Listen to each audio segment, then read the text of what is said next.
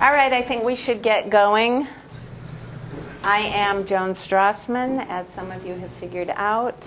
I am at WashU. I am not a theoretician. I'm a person that smushes things and lets see what they do. I work in collaboration with Dave, my husband. I've been a little puzzled here so far because they got us here saying it was going to be about multicellularity, and some of the talks don't even mention it, and so kind of leave us to make the connections. And that might be okay, but I thought I would just sort of bring us back to the topic that I thought we were here to study, which is multicellularity. So what I'd like you to do to start with is just think about what the challenges of multicellularity are. You guys are the world experts on this topic, or you wouldn't be here. So if you could just take a minute, maybe talk to your neighbors and figure out what you think the challenges of multicellularity are. Write them down. What are they? It's going to be a lot more interesting when you see what I think they are if you've already thought about it. You can't talk to anyone because you're not seated at the table.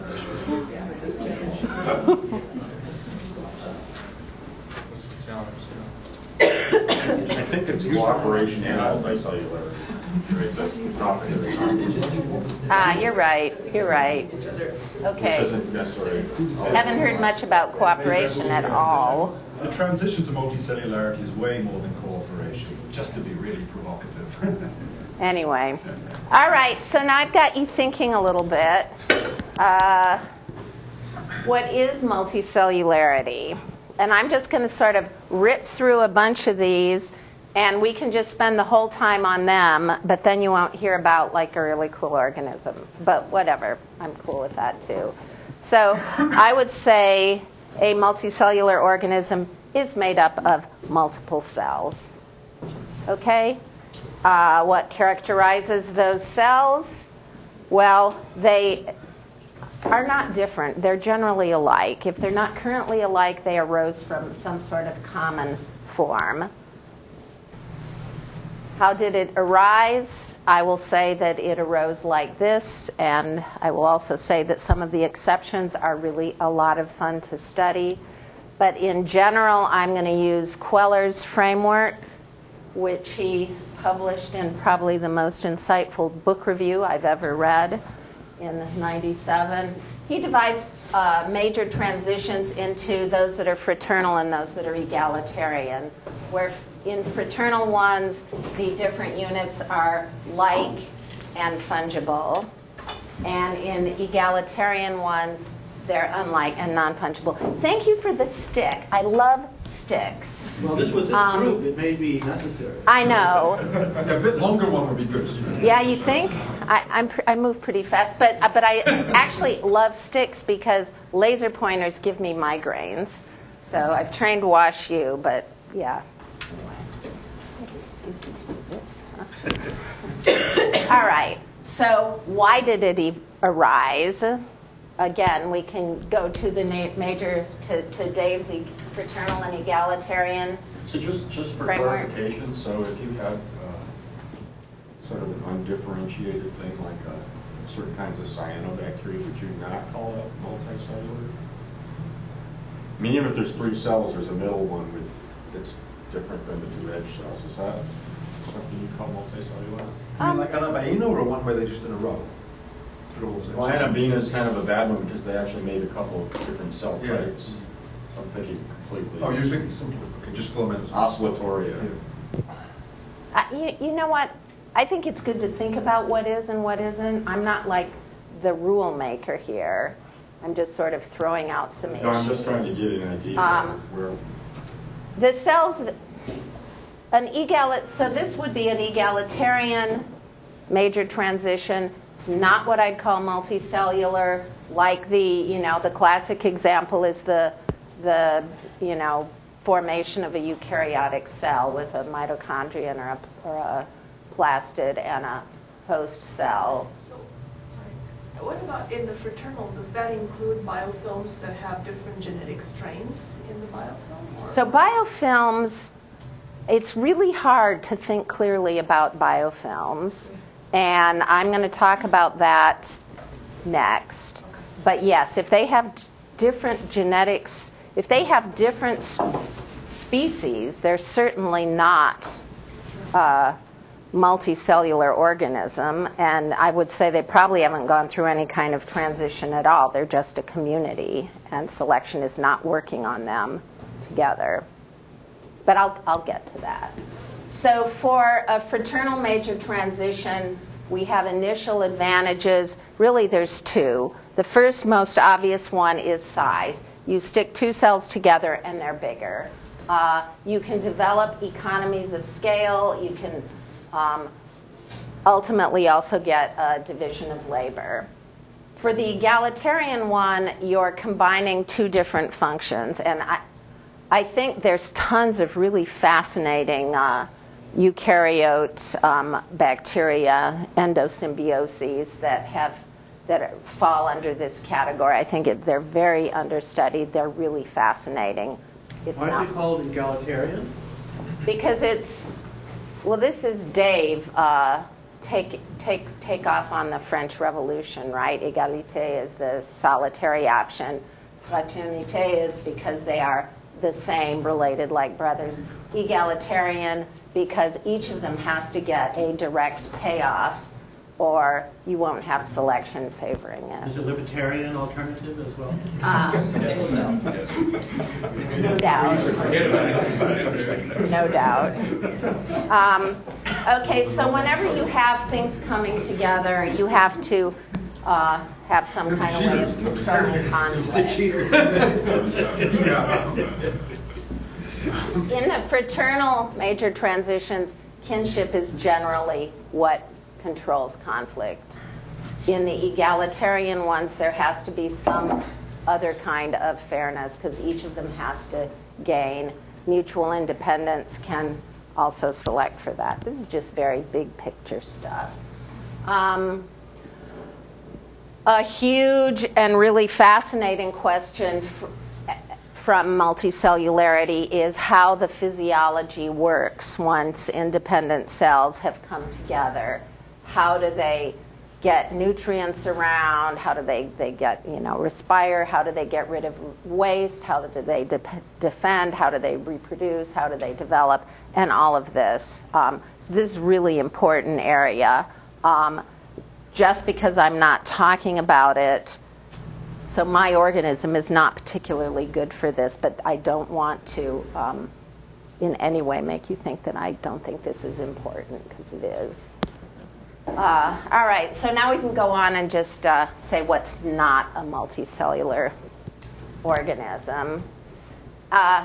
Nearly all biofilms are not multicellular organisms.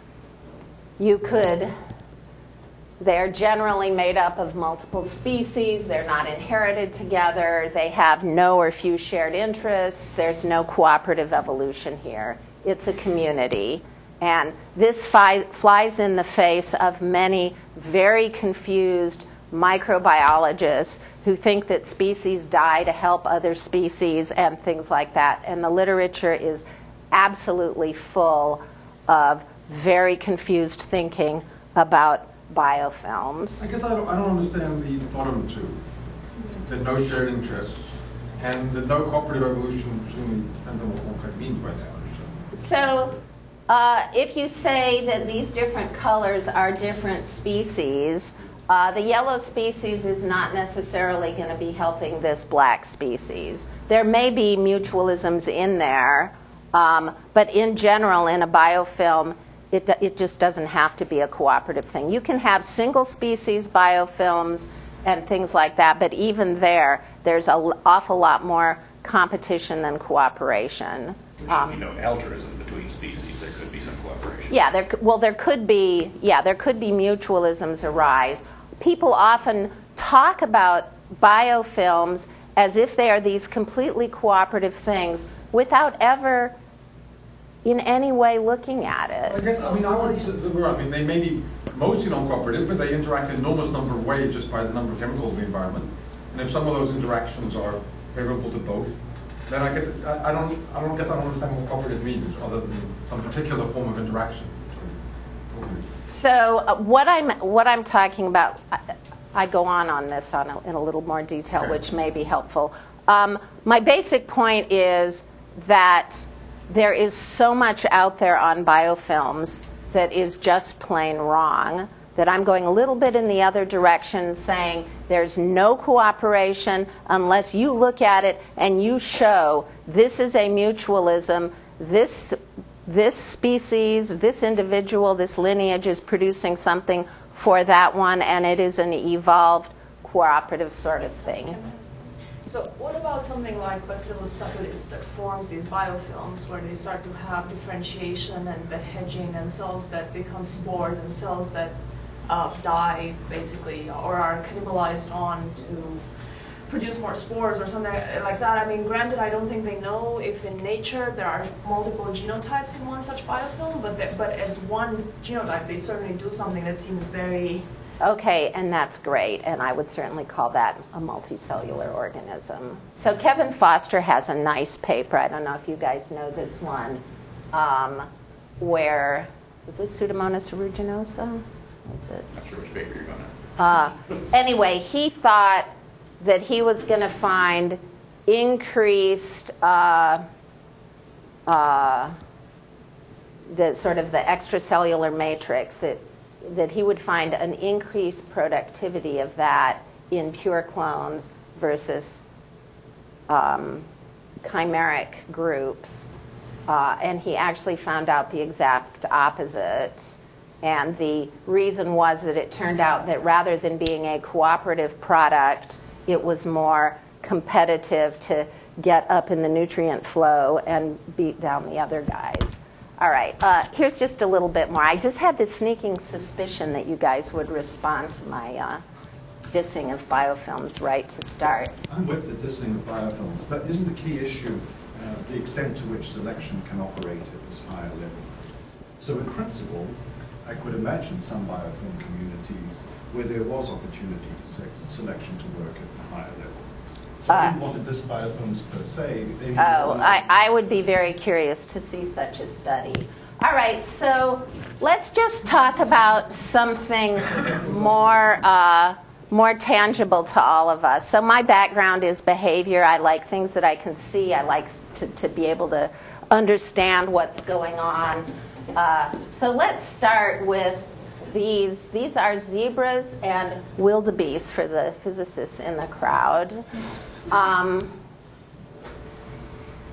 And you can look at the interactions. And this is, do you know Athena Actipus? This is her nursing her baby. We'll pretend they're clonal. They're not, and there's plenty of conflict in this interaction. But this is my stand-in for a cooperative interaction. Okay, their interests largely overlap. Here, on the other hand, is a different kind of within-species interaction. These two springbok are fighting, and they're two males, and they're fighting. One wants the territory and to mate. They're not helping each other. They're touching. They're very close. This is not a cooperative interaction. Okay, here's a between-species interaction of a herder and his alpaca. This is a cooperative between-species interaction. We will let it stand in for a mutualism where both is benefiting. Well, up to a point when animals are slaughtered. No. So. Yes. So these animals are largely taken for their fur. That's right. Yeah. No. I understand this particular example, but like farm and herd, for example, for meat, etc. So. Yeah. I mean, you know, it's just like it's my stand-in for a mutualism. Okay, where both have to benefit. As compared to this one, very close, very intimate relationship. The lioness is going to benefit when she eats this Cape buffalo. They are going to actually exchange DNA in a really intimate sort of way. It is not a cooperative interaction, okay? So I've just shown you 4 different kinds of interactions. There's lots more. There's, as you pointed out, there's lots of subtleties. The point is, no one would ever see this and say, wow, that buffalo is giving his life to the lionesses. Isn't that nice? In microbes, half the time, we don't know which thing we're looking at. And we better figure it out, because evolution will act really differently according to which one it is. But imagine that the lioness would kill only sick buffaloes. Then it will be an advantage. For example, a sick buffalo will not be No. You are thinking of selection at the species level. There's nothing in it for a sick buffalo to die to a lion. And they don't go just for sick buffaloes. It could be eliminating disease from population. Exactly. We eliminate the disease, spread the disease in the buffalo population. So you have to measure this thing. You cannot just look at the picture and say... So selection doesn't really operate on buffalo at the level of the herd.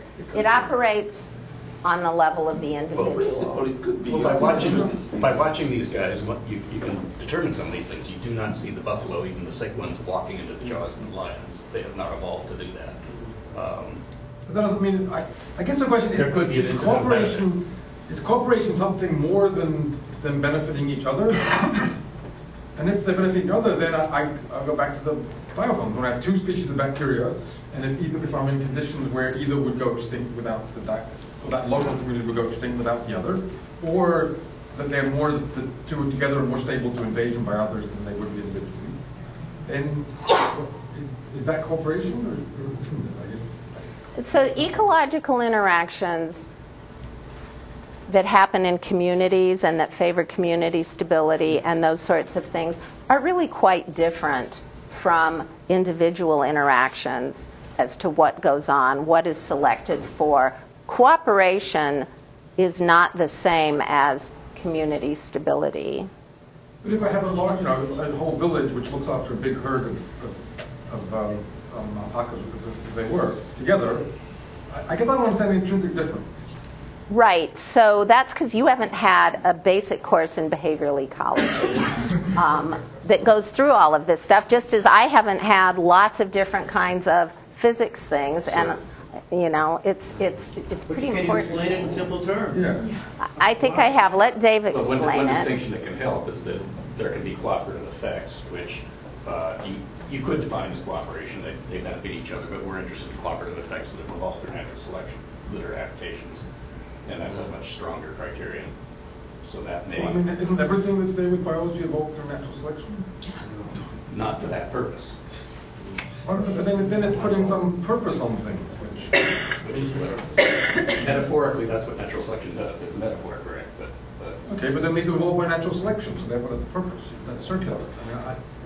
So if the buffalo were sick and it was to its benefit to die to help the herd, then you would find them walking into the jaws of lions. You never find that.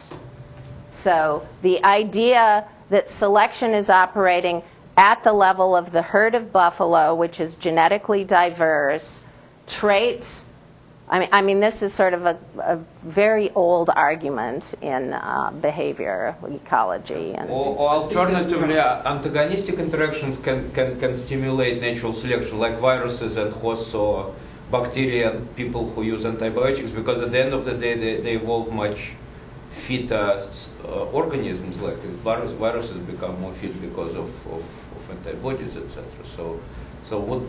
So my point is that just natural selection could not mean cooperation, but it can be antagonistic in a sense, but still promoting natural selection. Well, so I can talk about virulence. There's a lot of different hypotheses for that, but that would get me really hopelessly off the track. Dave, you want to give it another try? I think it's a question of language. I mean, we are trying to... It's not a question of language. Yeah, we are blind anthropomorphic ideas, whereas we could simply measure fitness versus a certain strategy, and that's all. There is certain rules, dynamical rules, and we measure what is the fitness associated with these dynamical rules, and we don't speak about cooperation or anything. In this case, if the buffalo is sick and the lioness kills the sick buffaloes, and it could be with bacteria, for example, then there is cooperation because it's beneficial for the other population.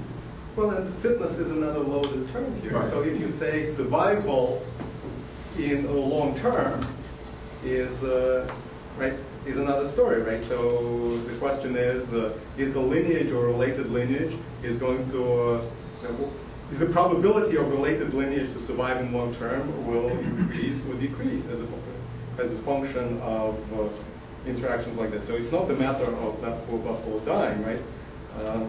There was already this question of killing livestock, right? So the question is, who is it that the livestock is maintained for 10,000 years thanks to these interactions, right? So it's a matter of time scale often.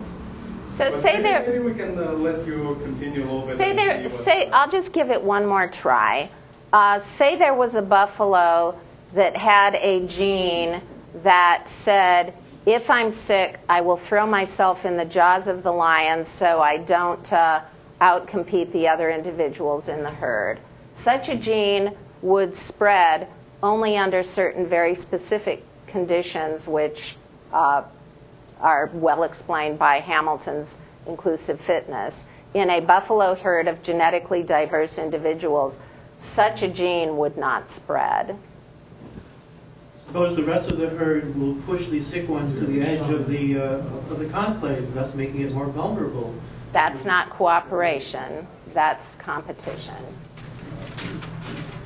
All right. So basically, there's some really fundamental issues that are important to understand, which the people that work on behavior have really spent a lot of time understanding. A lot of it is completely ignored by the biofilm researchers. It's important to know what's going on in interactions and to not just assume you know when you don't. Okay? And I see that as true at an even more profound level than I appreciated. All right, so I'm sorry, can I ask for a definition of cooperation within one species before we go to different species? I think I'm just very confused right now. I do think there's something to be gained by that, just in terms of preventing us from talking past each other. Yeah. So what is cooperation? Yeah. Or human adaptation, or you want to take a turn? if you're talking about cooperative adaptation, it would be a trait which has evolved for which the genes underlying it have spread because it produces good effects on others, and perhaps indirectly on itself. So one of the things something does which changes the environment that will affect others is in that category? Only if it preferentially benefits the genes that are causing that change in environment, as opposed to other genes in the population. And on what time scales am I measuring this? What's my... I think usually fairly short, but if long scales are important, you have to consider them. You know what? I think it'd be really great if we had a talk, say, from Dave, if Dave changed his whole talk and really talked about this sort of stuff. I'm going to move on and talk a little bit about DICTE, but it just seems like it'd be really useful to the group to have some of this really basic stuff Part of the laid problem out. is, there's just plain old cooperation, right, that might not be a benefit to anybody. There's cooperation that might be a benefit to self, and then there's cooperation that might be a benefit to the group. That's probably leading to part of the confusion here. Yeah, but if past experience is any guide, I think it will be easier once you start talking about specific phenomena. I'm not going to go into this stuff, and there's some pretty important stuff that it'd be really great if you guys understood, but whatever. But I guess one thing for clarification, why when you were talking about egalitarian versus fraternal interactions, and I've got that, that's great, I like that framework.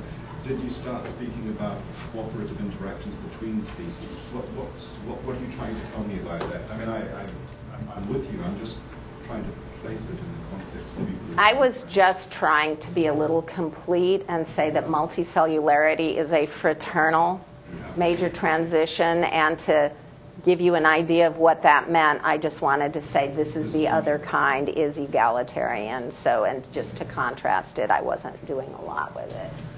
All right, so here's some points about multicellularity. There's multiple cells, they are light, and you know, all of these can be challenged, and that's why they're challenges, not facts. Multiple cells, that one probably can't be challenged.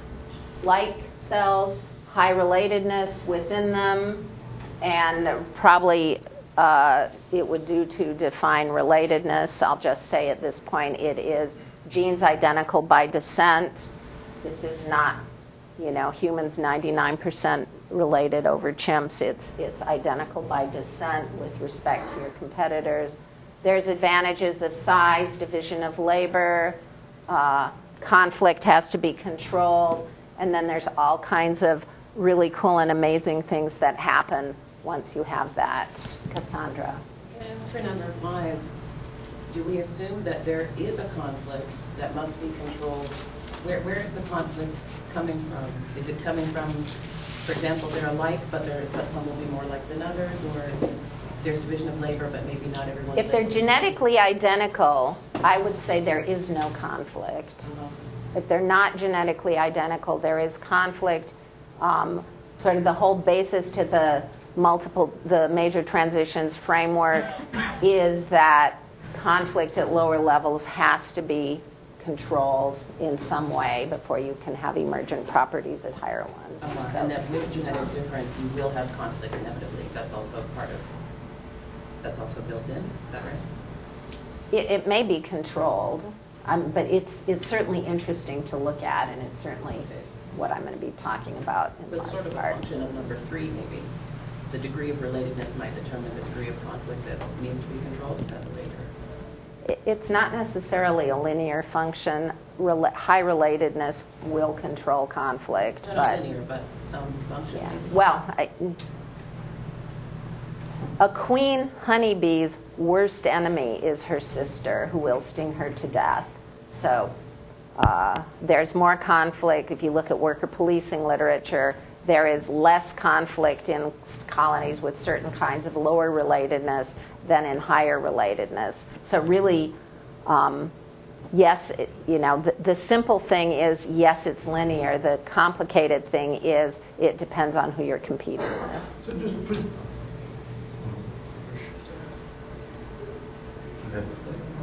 So maybe I missed it in the beginning, but I wonder if you consider symbionts to be part of the multicellular or not? That was an egalitarian major transition. So you could have cells that carry symbionts, but I'm not talking about cells that carry. I'm talking about host symbiont is not. Symbionts.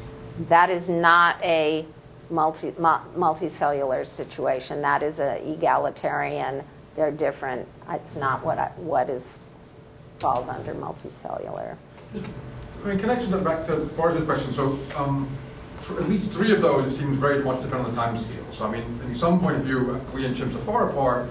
You know, in large scale, long time evolution, we're very close. And so the successive primates from once. And so, and also what time scale the conflict is over, right? So all of those seems to me there's a definite time scale which one has to talk about, and it can be completely different.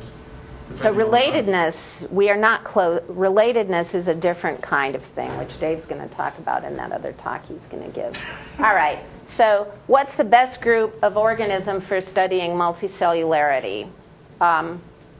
Sorry, just following up on that question. What about these ectosymbionts? So if it's an obligate, if it's something that becomes like a eukaryote, but there are 2 populations of a host and an ectosymbiont that's like an obligate mutualist between them, would that be? If they're 2 totally different things, I would put them as an egalitarian major transition. They're interesting, they're cool. Our lab is completely moving to studying towards them. They're not the same thing as multicellular. But in the root sense of the term, they are multicellular. Right? So you call it multicellular, but the distinction you're making is that there's this class of things we normally call multicellular that are fraternal and have these certain characteristics. Oh, I'm so delighted with all this discussion. All right, so to my mind, this is the best group to study if you are really interested in the exact mechanisms of how multicellularity has evolved to make bigger organisms out of smaller. There's so many different steps, so many different species, and it has the crucial simplification that it is based on clonality. So you're not mixing up really cool adaptations to multicellularity with within organism conflicts. That's a great system if that's your question. If your questions have to do with conflict and the path not taken, the no single cell bottleneck, the dictyostelids are a great system, and that's what I work on. I'm not trying to be complete here, so those of you who are feeling left out, I'm sure there's lots of other organisms that are great for these kinds of studies. But just wanted to make those two contrasts for two kinds of issues. All right. So this is what I work on. This is social amoeba. It's Dictyostelium discoideum is the species that I usually work on. This is the social stage of it. These are fruiting bodies with stalks of dead cells and holding spores up on the top. I spent 30 years studying social wasps. Last place I worked on them was in Tuscany, and I gave it up to study these guys. So that tells you two things. One is these must be pretty amazing, and I must be pretty stupid. So now I'm going to try to spend quite a bit of time describing what these things are, because they're often misunderstood. They're in the amoebozoa. This is a eukaryote. They have mitochondria, nuclei, all those good eukaryote things. They are sister to the epistoconths, which is animals plus fungi. So this is where they are. This is a big group. The dictyostelids are a group as ancient as animals. They have a cytoskeleton as well? Yeah. And with phylogenomics, the position of Amoebazoa hasn't changed with respect to epistoconths in the last 10 years? I'm not sort of up on it. It's a good spot. It's really rock solid. There've been, lots of, you mean because I had Sandy's old paper up there. No, it's good. Well, there's some questions about how the whole thing is rooted, I think, which might move around, but they appear sister to epistoconths still. Yeah. All right, so I'm going to walk you through the life cycle and piece by piece. These are amoebae. They eat bacteria. They're dictyostelid amoebae. They are found in the soil everywhere. Discoideum is found in the eastern U.S., sort of a little west of the Mississippi and east, and then also in eastern Asia. There's some in India. They go down into the New World tropics. They eat bacteria by phagocytosis, so they engulf it. So it's a good model for certain kinds of diseases. When they starve, they aggregate together. They aggregate to cyclic AMP, which they are only sensitive to under certain conditions with other small molecules. They form a mound, which is then called a finger. Then they form a slug, which is this little thing that crawls around. Looks like an animal, but it's not. and then a stage called the Mexican hat, and then ultimately the fruiting body in which about 20% of the cells die. The others flow to the top. They're hardy spores, which then can be dispersed to the next generation. Now, this was first really developed as, so this species was discovered by Kenneth Raper, who's also the guy that, he didn't discover penicillin, but he's the one that figured out the culture of it to ramp it up to actually save lives. In the 30s? It's in the 30s, I think. Anyway, this was adopted first as a model for development because it's basically got relatively few tissue types. Its development with no change or little change in cell number during the process. It's now a model for a lot of other cell and molecular biology processes. So there's a whole community, annual meeting, tons of people that just know a ton about this thing that did not work on it from an evolutionary point of view. So how many cells form an aggregate typically? So an aggregate, Owen would say 2 million is the maximum. It's in nature under, it could be 1,000 to 100,000. It could be more. It's numbers like that. Is there a mixture? Yeah. Is there a mixture of strains in the aggregate? You're getting ahead of yourself. That is obviously a good question. And is there differentiation in the slug stage? The ones near the edge that are wiggling around more? Or? So the slug, the front of the slug is what becomes stalk, and the rear of the slug becomes spore. There's slug cells that are dropped out in the rear also. Let me show you a few more pictures. Just to back up for a second, Joan, when you're talking about this part of the life cycle, those are asexually produced spores. Yeah, I'll get to sex. They're haploid, yes. I should have said that. So you said the back end of the slug cells are dropped off, and the back end is the ones that would more likely become the spores. So there's a trade-off right there. As they crawl, some fall out the back. There's actually a sort of innate immune system that mops up stuff through the cell. Anyway, yeah. So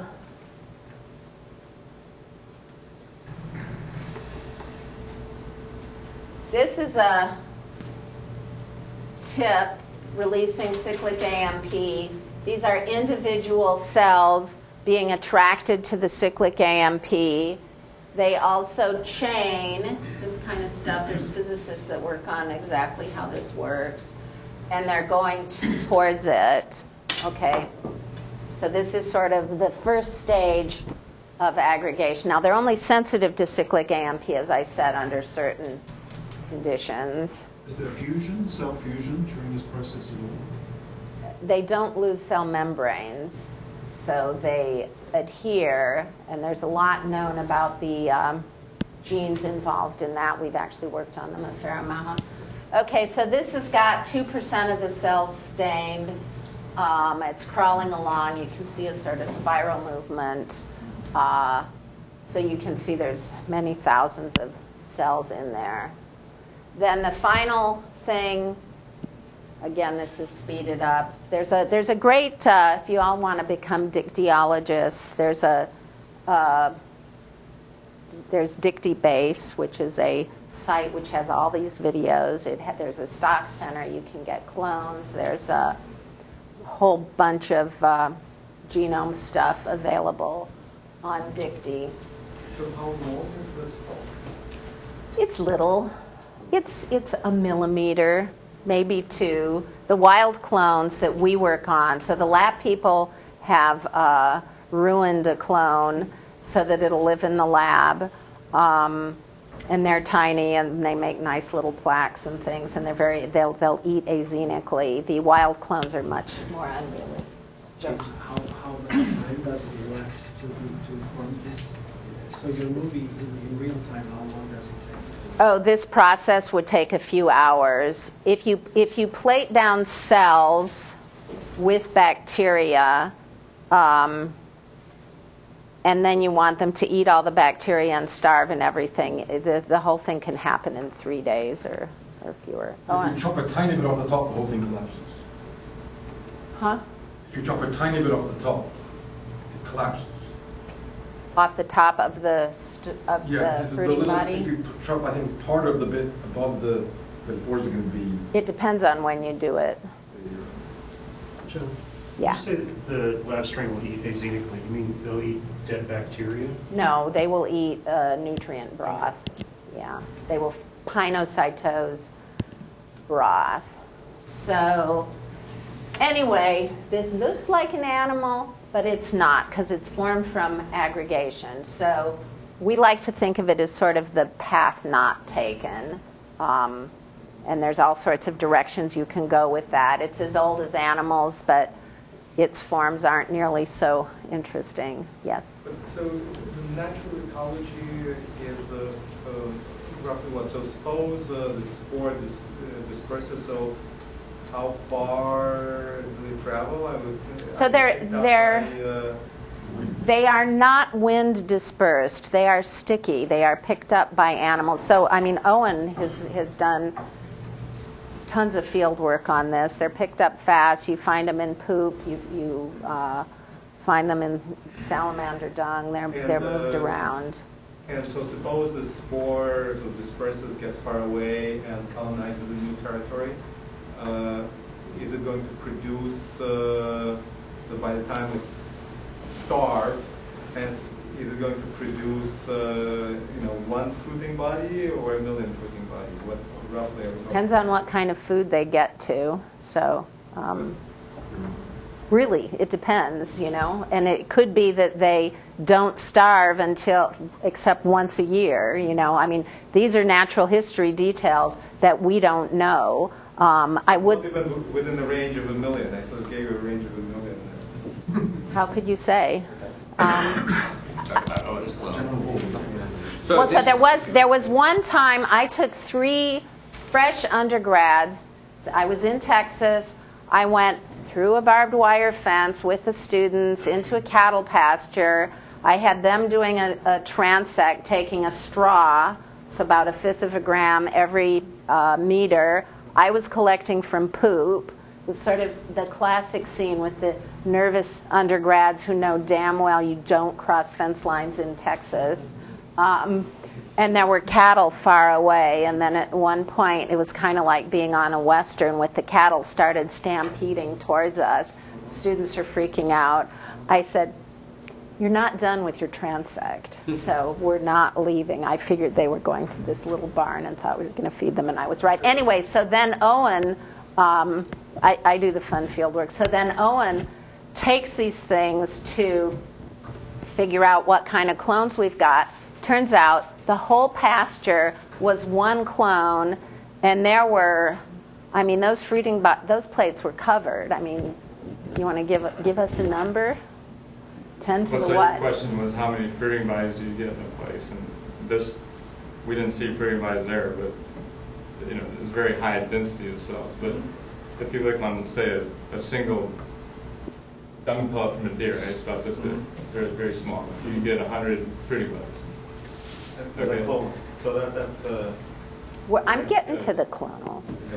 So at the level of CMP emission, is there kind of differentiation at this level so that some of them emit starving cells and some of them do not, or they emit about the same amount, or there's initiator cells, and actually we've done work on this. There's also been knockout work on it. What's really cool is the first one to start releasing the cyclic AMP ends up in the spores, which really puzzled me. It's sort of related to this. I'm really interested in the division of labor in these cells when they come together, and I know that different species of Amoebazoa make fruiting bodies with different numbers of cells. Do you know, is it always the same proportion of cells that become spores independently of how many form the aggregate? In D. discoideum, a larger group will put a smaller proportion into stock. Anyway, but I'm not done here. So this is the life cycle I told you. Remember, they're haploid. They're haploid here. This is the vegetative cycle where they just do what amoebae do and divide by binary fission. Remember, they're eukaryotes. They could be in this 99.9% of the time. We don't really know. We do know that they are in this often enough that you can you can do selection experiments and show it's important. Now I'm going to tell you about sex, because their sexual story is the coolest. I'll just give you a little vivid analogy, and then I'll walk you through it. Imagine... So sorry, I just want to know on this question. So if you have a lot of cells, rather than making several different stalks, they would make just one? It doesn't matter how many cells you start with, they always make just one? No. I mean, a plate of them will make lots. Exactly what the aggregation territories are, what that impacts, is another area. In other species, and some in this, we found that if there's more genetic diversity, they'll make more fruiting bodies. But there's some genetically controlled number of cells that make an aggregate, and there are, people know a little bit about mutations in genes. You can make them make a fruiting body with too many or too few, and then spore success is not great. But what I don't know is the sort of progression that goes on. Yeah, so this actually was work done by our postdoc back in her previous life as a molecular biologist. And we haven't looked at those genes in nature and the variability in nature. That's pretty much knockout type studies. All right, sex. This is how it works. Imagine an orgy where everyone is invited. It's gone viral, on Meetup and everything. The first people that arrive copulate. Everyone else that arrives after that is eaten by those two copulating individuals, who then have a bajillion babies. So that's basically what sex is like in Dicty. Now I'll walk you through it. So there's mating types. There's 3 mating types in D. discoideum. The genes are known. We've been doing sex ratio studies. They seem more or less in equal frequencies. They fuse. Some of them actually are homophallic, which means they'll fuse with their own type. So here the 2 haploid cells fuse, forming a diploid zygote, which again, the attractant is again cyclic AMP, but they tend to go in the sexual cycle rather than the social one under conditions of dark and either more or less calcium or magnesium or one of those things. Anyway, so they fuse. They're then highly attractive, attracting all the other cells in the area coming in. Those cells are then started to be consumed by the zygote. They themselves build a seraglio around themselves, and the zygote can't eat them too fast because it has to leave them time to build this wall. So they build their little enclosure in which they die, consumed by the middle ones, which then forms a macrocyst, giant cell. They have sexual recombination, meiosis. So what does it mean die? It means that their DNA they're eaten. Well, the DNA is broken down? Of course, they're eaten. It's so just there's like no incorporation of the DNA? No, these are eukaryotes. No. They eat them. The cell walls are intact so they can make a macrocyst out of the walls? So this is the original cell. It eats the others slowly. They secrete something. They secrete a polysaccharide to make this outer wall. And then, so it's just these 2 original ones that fused. And then they have, normal recombination. And then they hatch out thousands of recombinant amoebae. So this is a, fairly unusual sexual process. So then these hatching out amoebae are haploid again. So one of the big challenges of Dicty is that we can get to this point easily in the lab. Hatching out recombinant amoebae is really tough, and it really hasn't been done that much. We've done studies of recombination in the wild, and they're having sex all the time, like rabbits, according to their recombination rates. So these are the 3 cycles of Dicty, the 3 life cycles. So how does one check that there is no recombination with these additional components? They eat them. They eat them. They phagocytose them. This is totally clearly seen. They eat them. They consume the DNA. It's broken down. Do they excrete them after that? I don't know. I mean, they. You mean when you eat something, you have to poop something? Yeah, I don't know. But I imagine people have looked for any evidence of homologous recombination with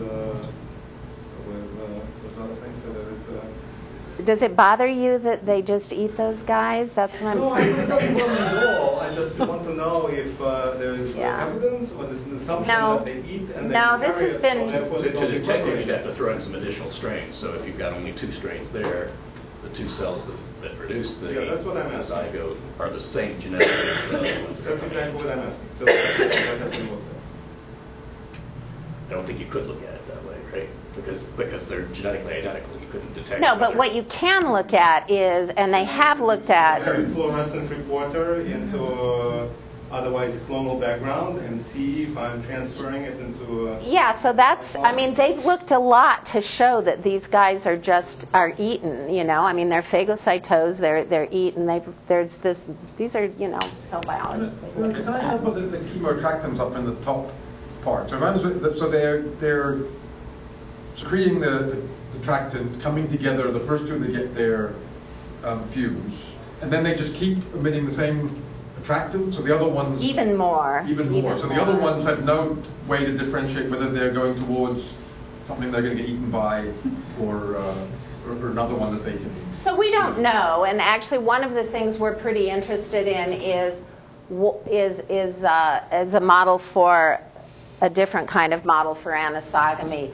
What happens, you know, which of these 2 cell types are likely to be in the population that are being eaten? But what stops them fusing, the other ones that get there? It's just how it is. So there must be some other signal that stops them fusing, which just like, you know, when you have 2 sperms attacking a human egg, you know, one gets in, the other doesn't. It's just... Or it could be Because they fuse with each other. I guess that's what if you have 2 that fuse, then a bunch of others are all coming towards it. Right. And why can't 2 pairs of these fuse with each other? So there's some other... Yeah, but that's a there are no mechanistic males question. and females in this population, right? So yeah, there's mating types. There's 3 mating types. There's no anisogamy. Is that what you're asking? Yes. No, they're not anisogamous. The sexual cycle is driven also by stress, like the social cycle? They only go through it also when they're starving, yeah. And the attraction is for all 3 sexes? Once the cannibal... All 3 can do it in pairs of 2. Right, but once that happens, the attractant acts on all 3 of the alcohol sexes? Yeah. Joan, have you tried putting 2 fused cells together? They don't go together, but that would be technically... Place them one next to the other. I don't know the details of all the stuff that have been done on that. The fact that both cycles use cyclic AMP suggests to me that maybe one or the other response was co-opted for the other cycle. Do you have a feel for which came first? No. Okay. So some other dictyostelids don't use cyclic AMP for aggregation, but I don't know about the sense part. Yeah. There's other chemoattractants. There's chlorin. There's folate. There's lots of other ones. Just one quick genetic question. So after meiosis, is it known whether all 4 meiotic bonds give rise to kids, or is it just one So all those amoebae coming out, or whatever those things are coming out, are they all one clone at that point? Oh, out here? Yeah. Yeah, no, multiple So they that must mean that there's all 4 meiotic products. I think that's supposed to be the case, but I think, it's poorly studied in Discoideum a little bit more in some other species. But it's fair to say it's poorly studied in all species. But the lab strain does the whole thing like the wild type, or some of it was bred out of it? Well, they don't really study. I mean, the lab strain would just be one sex. It is developed from NC4, which is one of the 3 sexes. It is not homothallic, so it couldn't do it by itself. It can do it with VC. What? NC4 does it with V.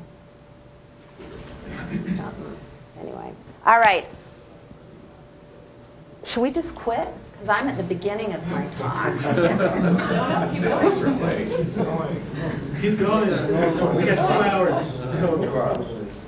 All right. So this is not going to be a mathy talk.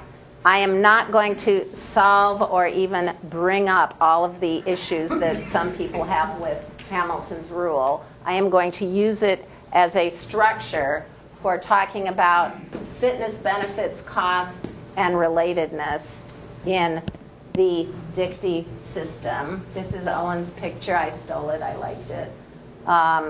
So basically, the benefits have to do with dispersal by spores. The cost comes to the actor if you end up in the stock. You're dead.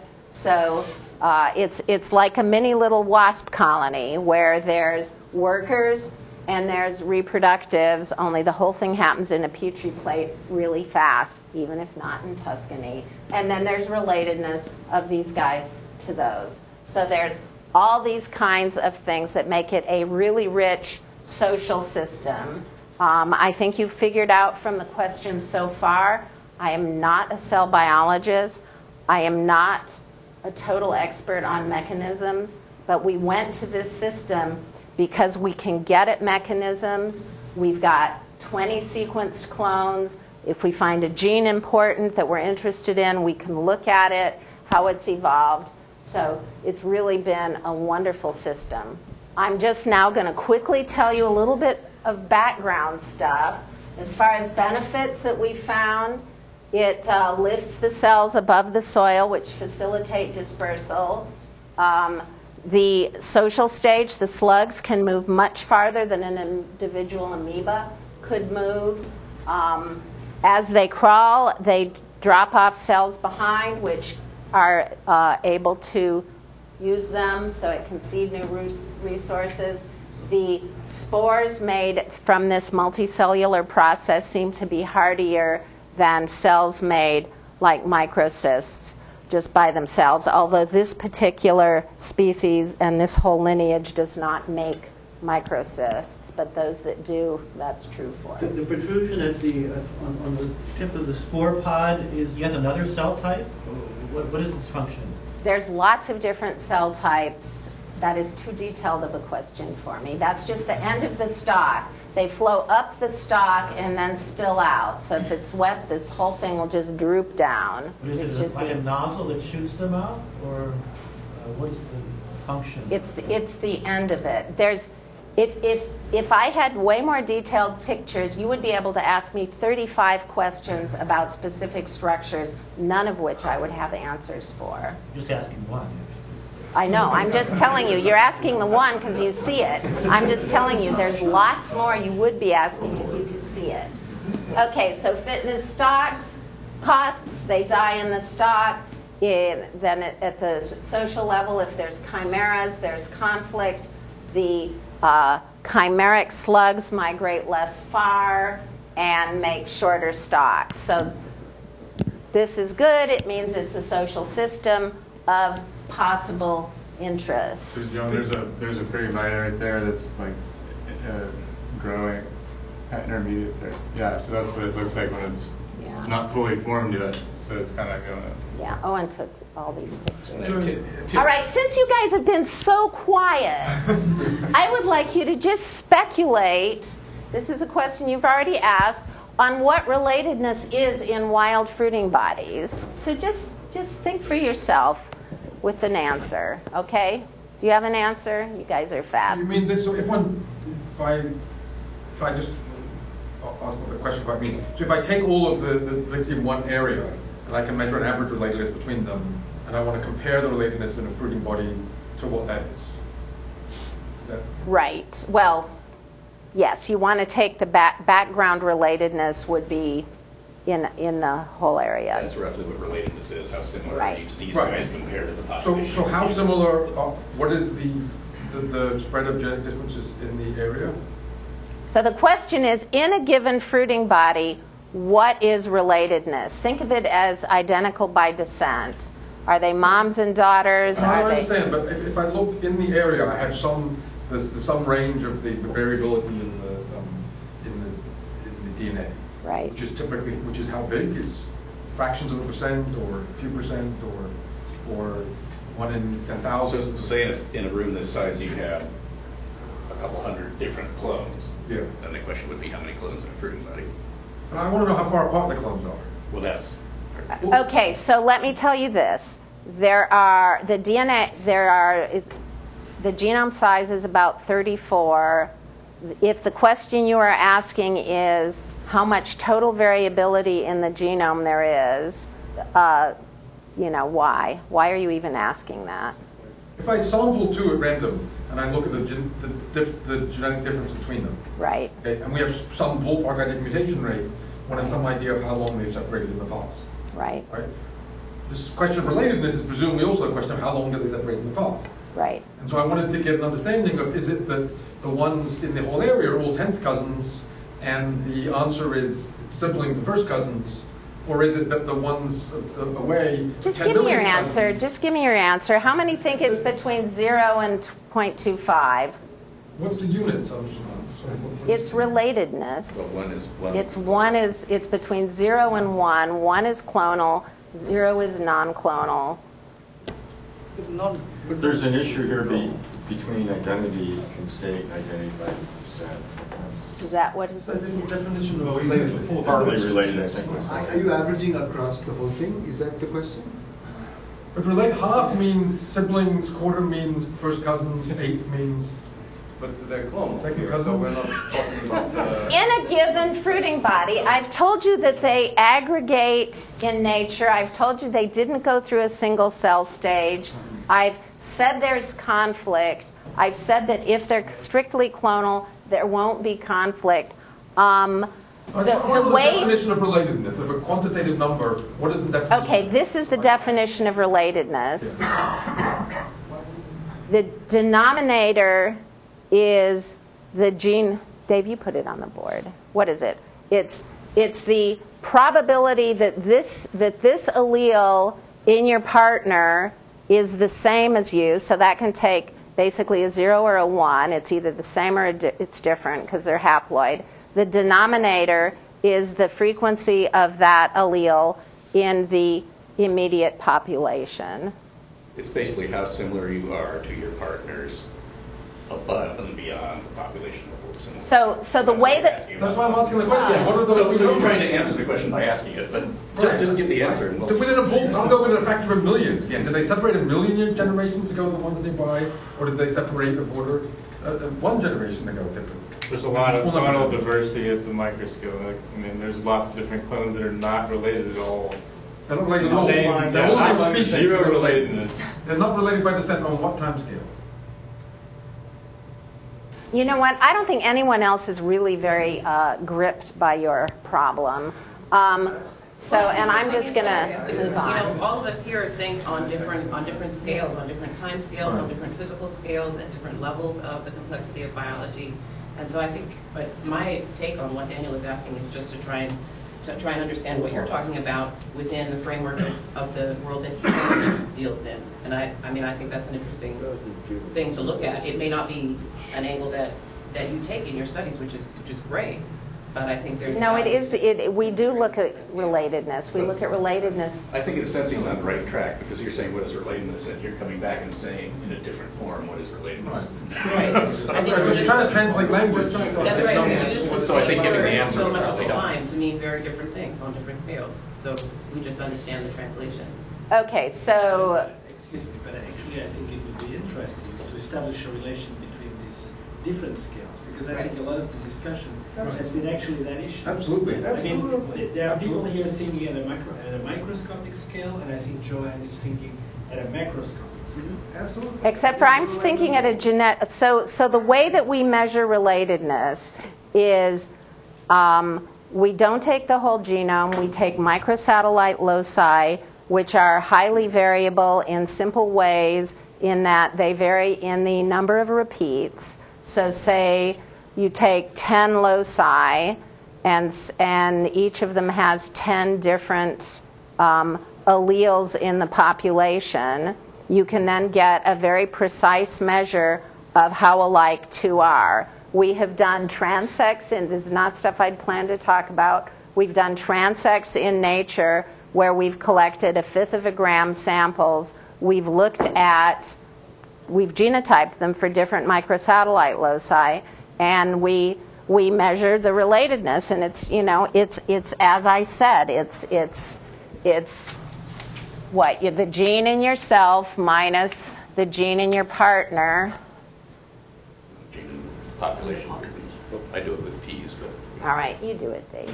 No, okay, I mean, I think that measure I understand. I just was trying to get a ballpark of the range of it and the time. Yeah, so maybe we can get this offline afterwards. But it is a key question, right? And what Daniel is asking is now how many generations it takes to change your definition of relatedness defined in terms of microsatellites by, let's say, 10%, right?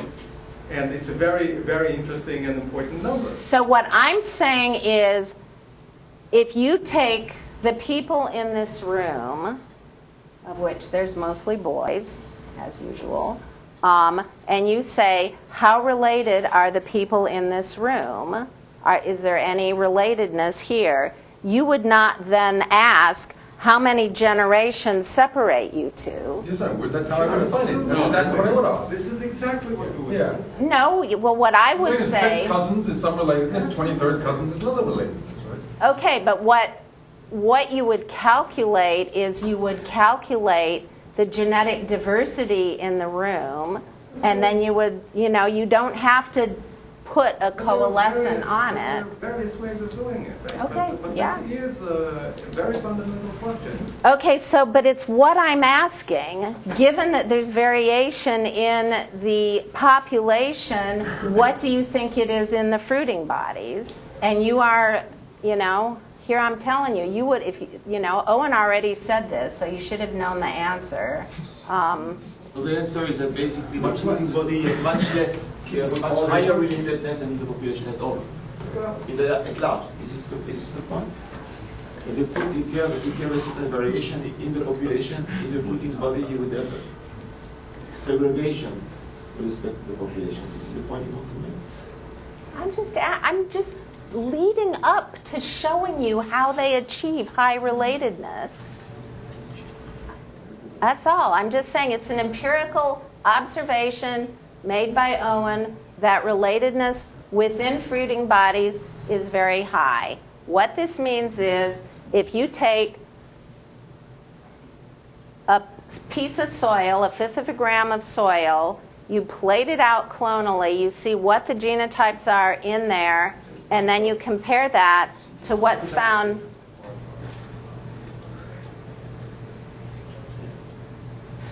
So finish your sentence, and you compare it to what's found in the population.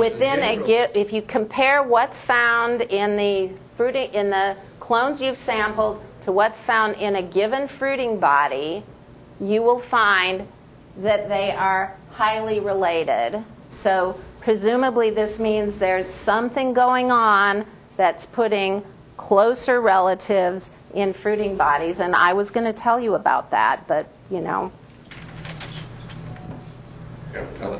sorry, it's still a little bit of a mystery to me, because and we're all asking some very related questions. It's also a matter of spatial scale. So if I think of formation of fruiting body by aggregation through cyclic AMP, diffusion, blah, blah, blah, blah, blah, I am imagining some process happening on the length scale of 100 microns, millimeters. Please tell me what characteristic scale defining, so associated with the stalk is, right? So we're going to start to have a dish and have many stalks, and what area of the dish is the stalk draining, right? Is it just the stalk spacing, for example, which would be the simplest model? For example, right? So, and I'm completely ignorant. So what I said, kilometer, or it could be half a millimeter, and I just want to know, right? And depending on what that scale is, we have to compare genetic diversity on that scale. Right. So did I say 1/5 of a gram? Did I not say 1/5 of a gram? I took, if you... The maximum aggregation there is 3 millimeters. 3 millimeters? 3 millimeters. Okay, that's very helpful, dude. But this relatedness is measured. It's, how similar are you to the other spores in your fruiting body relative in this study to roughly a 50-meter transect, depends on genotypes you find across that. And above that level, above 50 meters, you don't see a lot of population structure. Texas isn't that different from Virginia, for example. And don't forget that relative to Owen's talk the other day on the wiki, you can read Owen's talk, and probably there's some references there that where some of this quantitation is done, so that might be helpful also. Okay, thank you. So isn't it surprising that, given what you were telling us before with regard to social framework within which you present predicting that relatedness is not one? It's since it forms from aggregation rather than through a single cell bottleneck. It's not one, and that's, if it were one, we'd still be studying wasps. It wouldn't be interesting. It's the path not taken. That's what makes it interesting. Yeah, it is interesting. So would it be possible, and here's just, is it possible to throw away the social evolution framework from this organism for a moment? And could you have presented it to us using, let's say, language from ecology or a different framework? I'm simply asking, when you start looking at organisms in the microbial world, eukaryotic or prokaryotic, that are fuzzy with regard to, say, Darwinian individuality, I'm always curious about the possibility that we may have, there may be alternate explanations out there. I mean, could it be, for example, that this is all everybody for himself, herself, that there are a multiplicity of different types around? I could go on, but do you think there's any possibility that there may be a more appropriate explanatory framework? So we've thought about, well, what if it's all exploitation? What if there's not really adaptations to the social stage? And, we have done studies that show there are.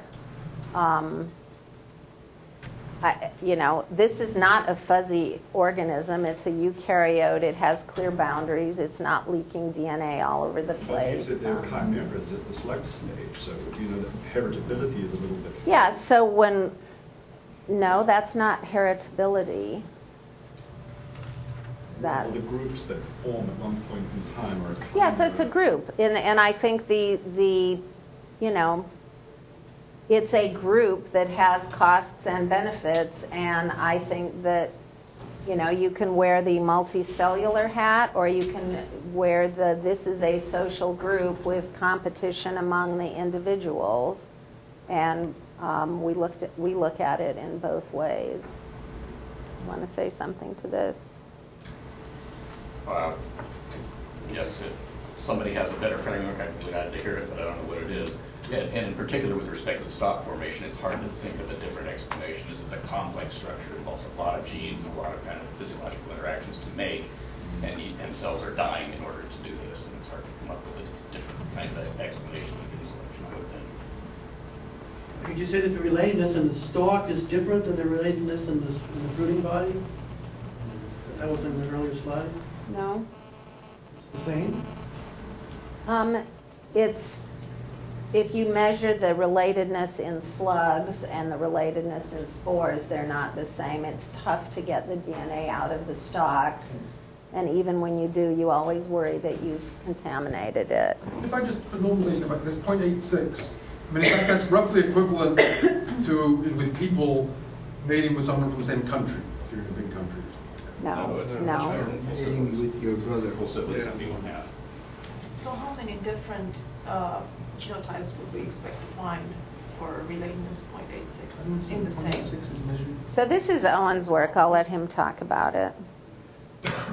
Usually you have one genotype in the fruiting body, and then occasionally you have 2 or 3, and then every once in a while 4. But yeah, okay. Not one genotype defined from the microsatellites. Yeah, so variable microsatellite loci, and that particular study I was using 3, and they each had like 12 alleles, so the chance of sharing. So if you look at different clones, they'll have different alleles at this locus usually, and so the chance of sharing all 3 is very low unless you're the same clone. Okay, and so usually within the fruiting body, you find just one clonal genotype, and they're all the same. And then occasionally in the fruiting body, you'll find different clonal genotypes. But they've only been sequenced at the microsatellites. Right.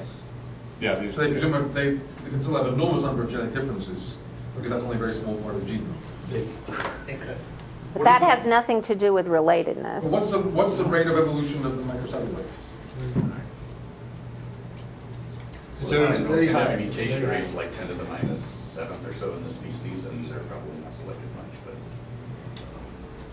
And We just use tens of sites, so it's 10. We So just think of it, to be exactly the same, they could be 100,000 generations apart easily. Think of it like this, okay, you got 10 alleles and they're all at equal frequency. Okay, No, what's your chance of sharing one randomly with a non-relative? But everyone's It's related. 1/10. It's a question of It's 1/10, related, right? Okay? Yeah. So your chance that somebody that's not related to you shares your allele is 1/10. Now then you have that 3 times to the 3rd power. Okay, if you do 3, they're unlinked. So then it's a very low probability that if you share all these 3 alleles with another, that they're going to be a non-relative. No, they're all related. It's a question of how far away relatives. I mean, we can come back to it afterwards, but there's some disconnect as far as both definitions and numbers. Yeah, I would suggest in the interest of time we take the relatedness discussion offline. So in this case, it's usually going to be clone mate because these things reproduce clonally. It's just simple logic. I mean, spore lands somewhere, reproduces clonally. You've got little clones right there. Now you can't do relatedness, and this is what they did in another study, where you're looking at, okay, occasionally they do come in contact with siblings, but you can also assess that with the microsatellites.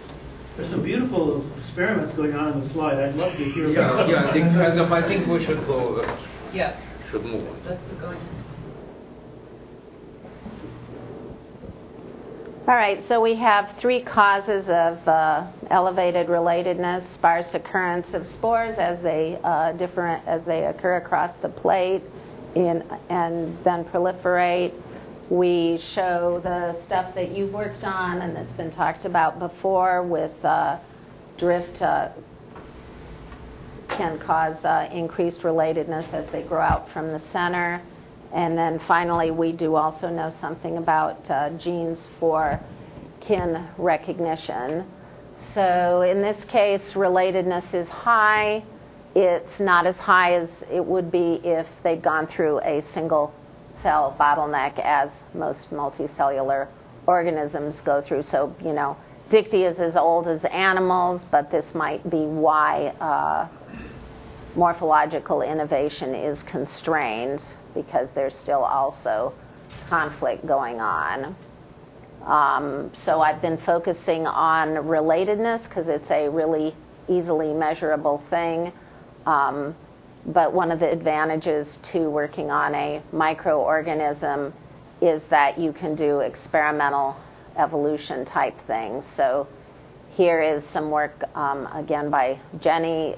This fruiting body has two colors in it, blue and red. And in this case, the red is predominating in the spores and has largely avoided contributing to the stock.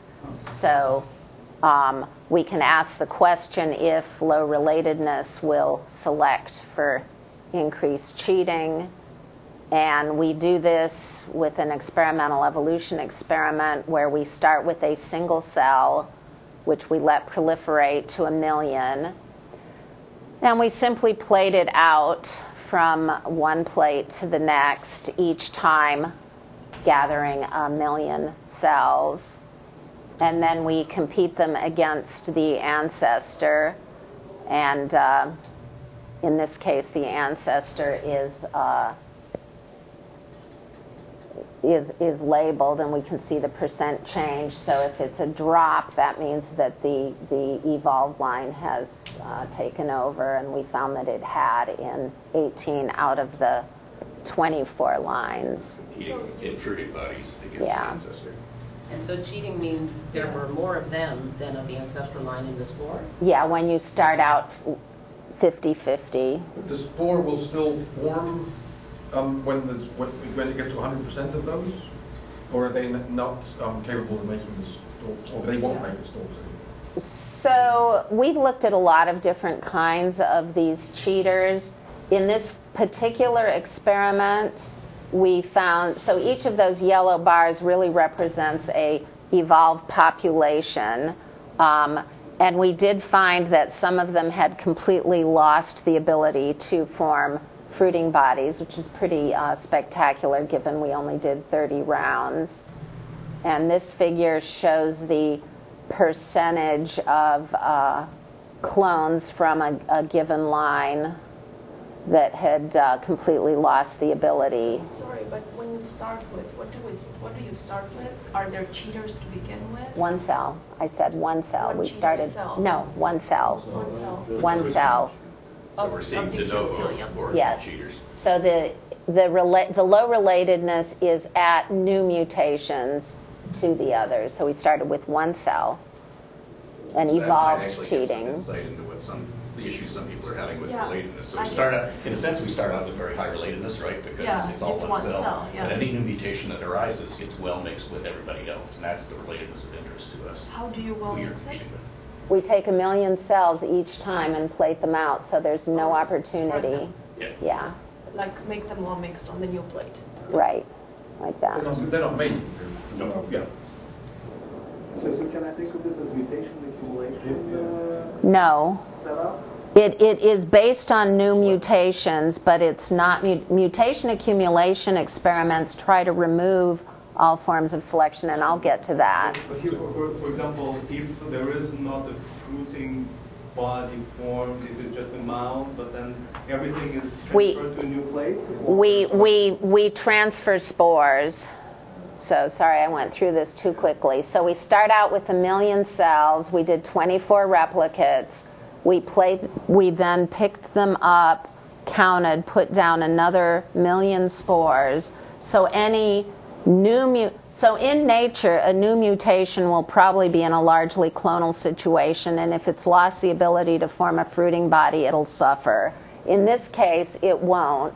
So what we found is that there's a lot of cases where they've become social parasites, completely unable to do it on their own.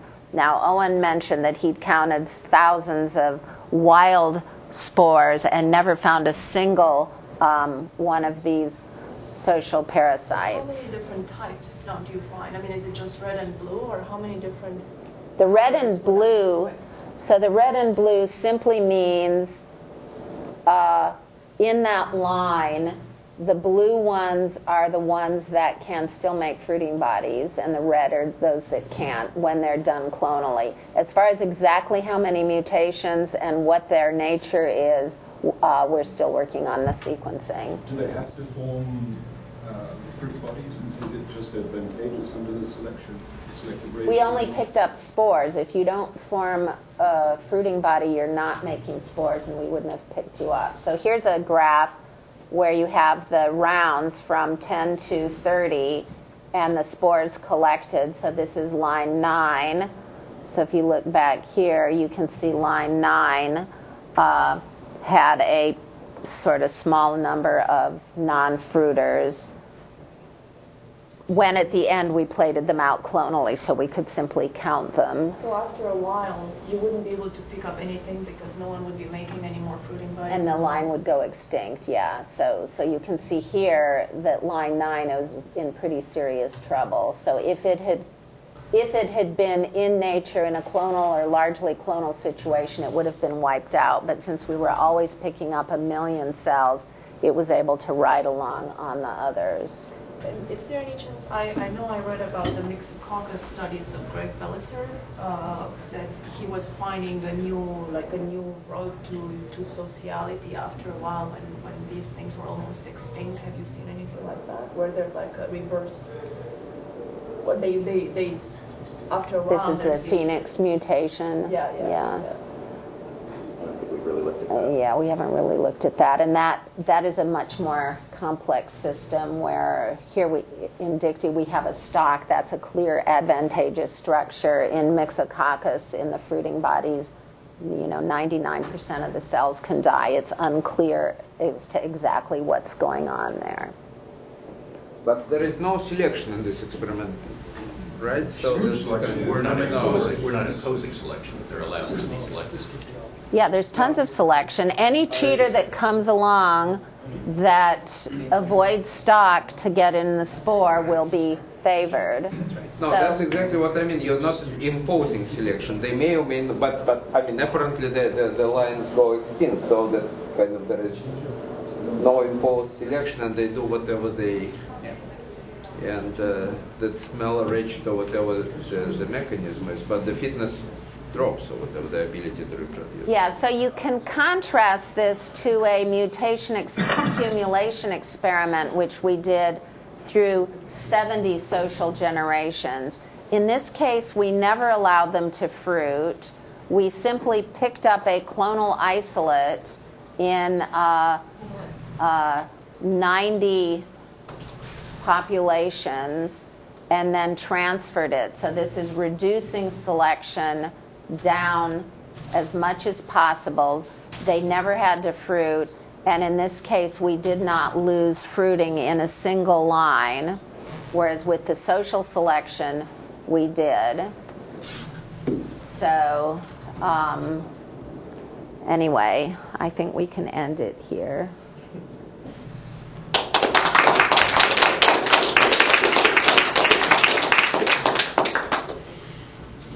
Sorry, just to make sure I understood it correctly.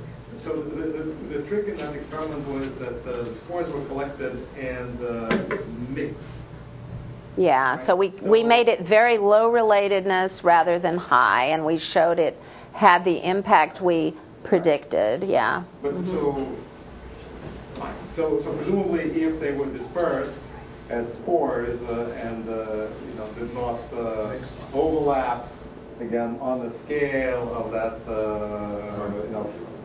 fraction of a millimeter colony size, then selection would properly operate against the cheaters, and again you would get.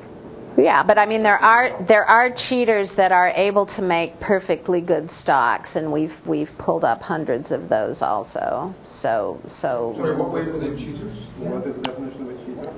That if you mix two clones, well, definition of a cheater is not a simple question, but at the basic level, if you mix two clones 50-50 and one ends up making most of the stock, then we would call that a victim.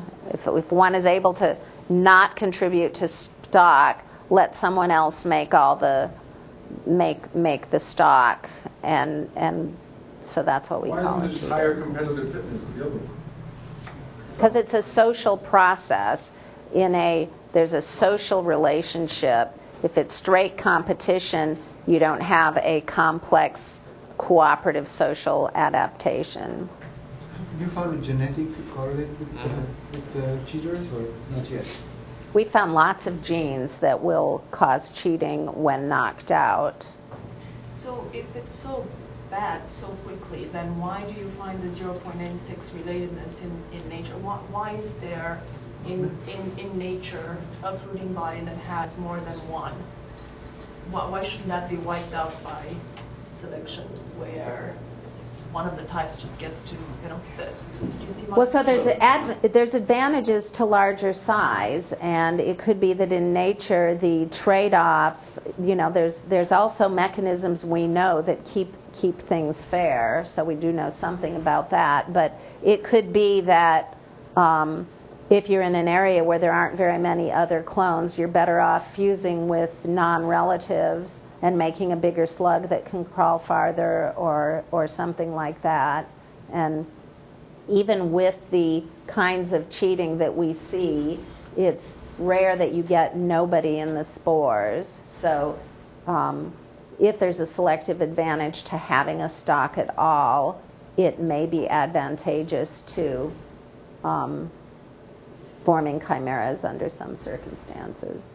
So can you take any of the ones in the wild where you find the chimeras and see if they preferentially still form chimeras in the lab, even if they, I don't know, have you looked at actual chimeras found in the wild?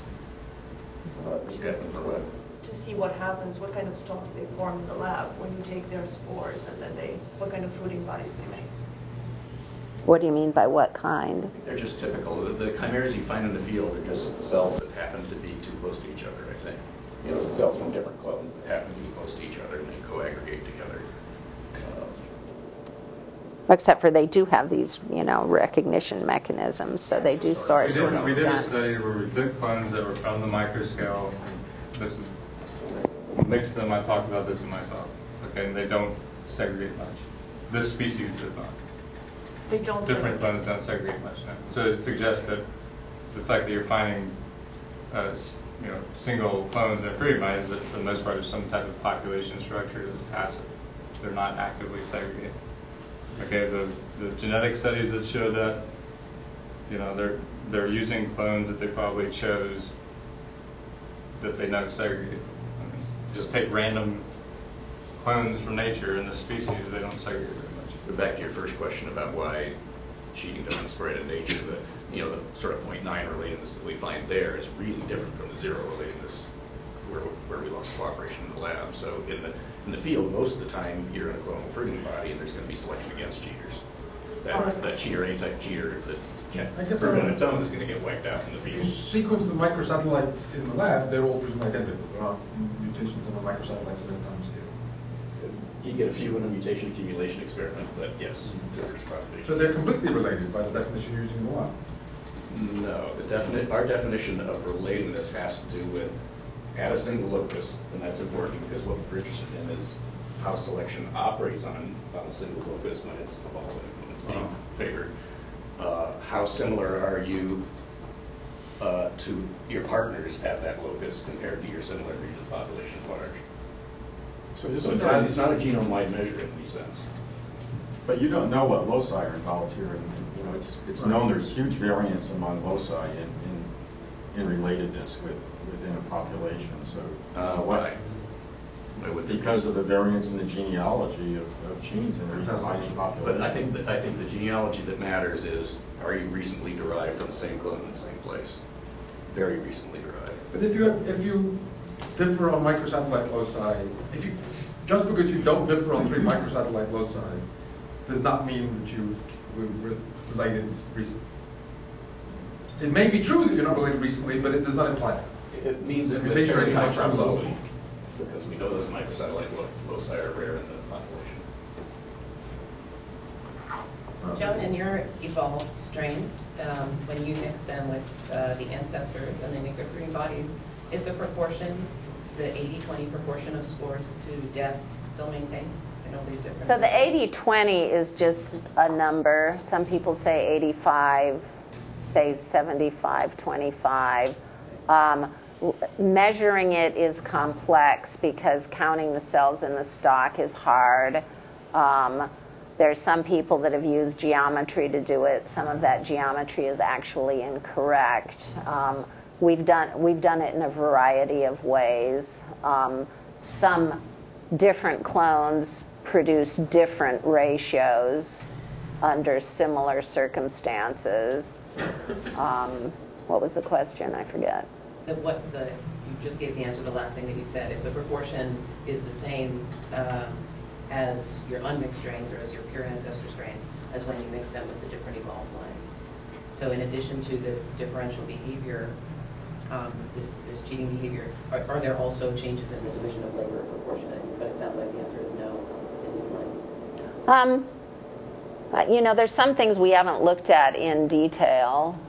There's fixed and facultative cheating. Counting exact numbers in lots of different circumstances. I mean, we do some of that, and other stuff we don't do. So Joan, when we were arguing over relatedness, a slide went by which I looked like a really neat experiment. I thought you might have noticed that. No, not that one. The one that was looking at the segregation of fluorescent clones to stalk versus fruiting body. So there were two different things spreading, eating bacteria, and then they assembled, and then some of the fruiting bodies were glowing green, bright green, and some were totally non-green. What was going on there? That was demonstration that these things are like assembles with like? Are you talking about, I think that is not fruiting bodies, that was cells. It was a movie. No, it was the movie with fluorescent. Yeah, that's not, so those aren't fruiting bodies. That is in that. I didn't give you a chance to explain it. Wasn't that clever of me? I'd have never gotten to it. Isn't that it? I think this is that's what you're one talking about? Sure. There was another one. So what's going on there? So what's going on here is these are the two. This is a replacement. You can see down here where he's taken the same genetic background, and this is tiger B and C, and then here put in with homologous recombination from two different wild clones and showing they sort. They're sorting within a fruiting body. Okay. That's an aggregation that will probably separate it. It'll form two different slugs. Wow. I see. The dirty little secret about this lovely video is they then refuse and stuff. So, yeah. So those are just different. Those different genes come from different clones that came from different places in nature. Where did those come from? They don't have to come from different places. Every place you collect. In this experiment, they're from two of our wild clones. And in this case, the genes are highly So you're labeling two different wild clones and mixing them in the bracket? No, we're not labeling them. We're knocking out cell adhesion genes involved in recognition and replacing them with wild clones. And we did not do this. Gaddy and Adam did this. And we know that these genes are important. I mean, these genes have huge signatures of balancing selection also. How many found alleles are there of these adhesion genes? An enormous number that they found? It's highly diverse. I don't, It's a whole gene family. We don't know yet. Yeah. If you look at the sequences, it's really highly variable. They're among the most variable genes in the genome. But has anyone sequence taken a huge, whole mixed population from all over, and just with primers for that gene, very deep sequence to see what? Not very deeply, I think. What do you mean deep? Million-fold coverage. Well, we've sequenced the genes. We know what the sequence are. Take this one gene, make primers for that gene, amplify that gene for the whole population, and then just sequence that. It's, million-fold coverage or something. A million individuals or a million? I mean, what do you mean? It's easier to do with a mixed population because you don't have to do with the individuals. Well, why don't you not say how to do it and say what it is you're getting out? Because we've looked at this in we've got 20 whole genomes that we've looked at it in. I'm asking, so the particular locus, which you know is very important for this. So I want to sequence that gene for 1 million individuals. Why? We've done it for. Well, we don't have 1 million individuals. No. But you can collect from a whole area. You can collect from various areas, right? And you can collect dots. So we have a few hundred that we collected, yeah. You have to culture out each clone. No, I don't want to culture. I want to collect them and mix them. I don't want to culture. I'm not going to get clones. What are you going to? You have to culture them out from the soil to get clones. No, you're talking about pool populations. You don't have to culture whole population. If you had specific primers, you could just Right. I don't think they're dense enough to be able to do that from a small soil sample. No, I want to take many soil samples. I don't want to, the question is, can you sort them out so that you don't sequence everything else? But even if there is a lot of everything else, you can the primers still pull out that and keep them out. Haven't done it. I can show you the. So we know those loci are highly diverse from the 30 or 50 we've sequenced. Right. I'm not sure why. In addition, you want to know about it. I'd be curious too, but yeah. I suggest we take the discussion offline, and maybe we should schedule another session where we discuss some of the issues that came up in this talk. Well, let me make some announcements before we go into that. Later this afternoon, Yoav will be giving a talk at 1:30. Then the physics colloquium is at 4 p.m. at Broida. The refreshments start around 3:40. Tomorrow, Eugene Shapnovich is speaking, not in our program, but at 11 a.m. over in Ellings, which is just across the courtyard. Ellings 1601. That's the if you go into Ellings, past ground floor. Thank you. And then tomorrow afternoon, Peter Byrne, is he here? There you are. He's giving his journalist in residence talk at 2 p.m. And tomorrow evening, Daniel Fisher will do the public lecture at 8. And which is where? Main seminar room, which they'll open up into this room. Actually. I see. Okay. That's something that if you want to go to that, it's for the public, but you can also go. But you should tell someone in the administration here that you want to go to it, because they keep a careful count. They have a reception afterward, and so on and so forth. You're supposed to donate money. There is what they call development here. We don't say money. Anyway, the $1 row, the $2 row, the $10,000 row. So anyway, okay, that's the upcoming event. So there is a possibility for us to kind of have informal discussions in some of the smaller spaces if people are interested in following up on this, or if there is even a more intense interest, we can even schedule something. I mean, there were a lot of questions about how to measure relatedness and what relatedness really means in populations where everyone's related. So I'll think about shifting my talk in the direction.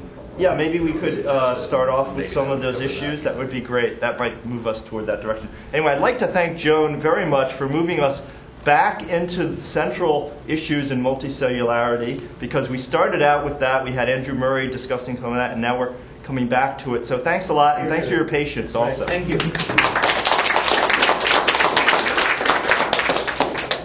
So did you see this slide? This is what we have on gene diversity in these loci.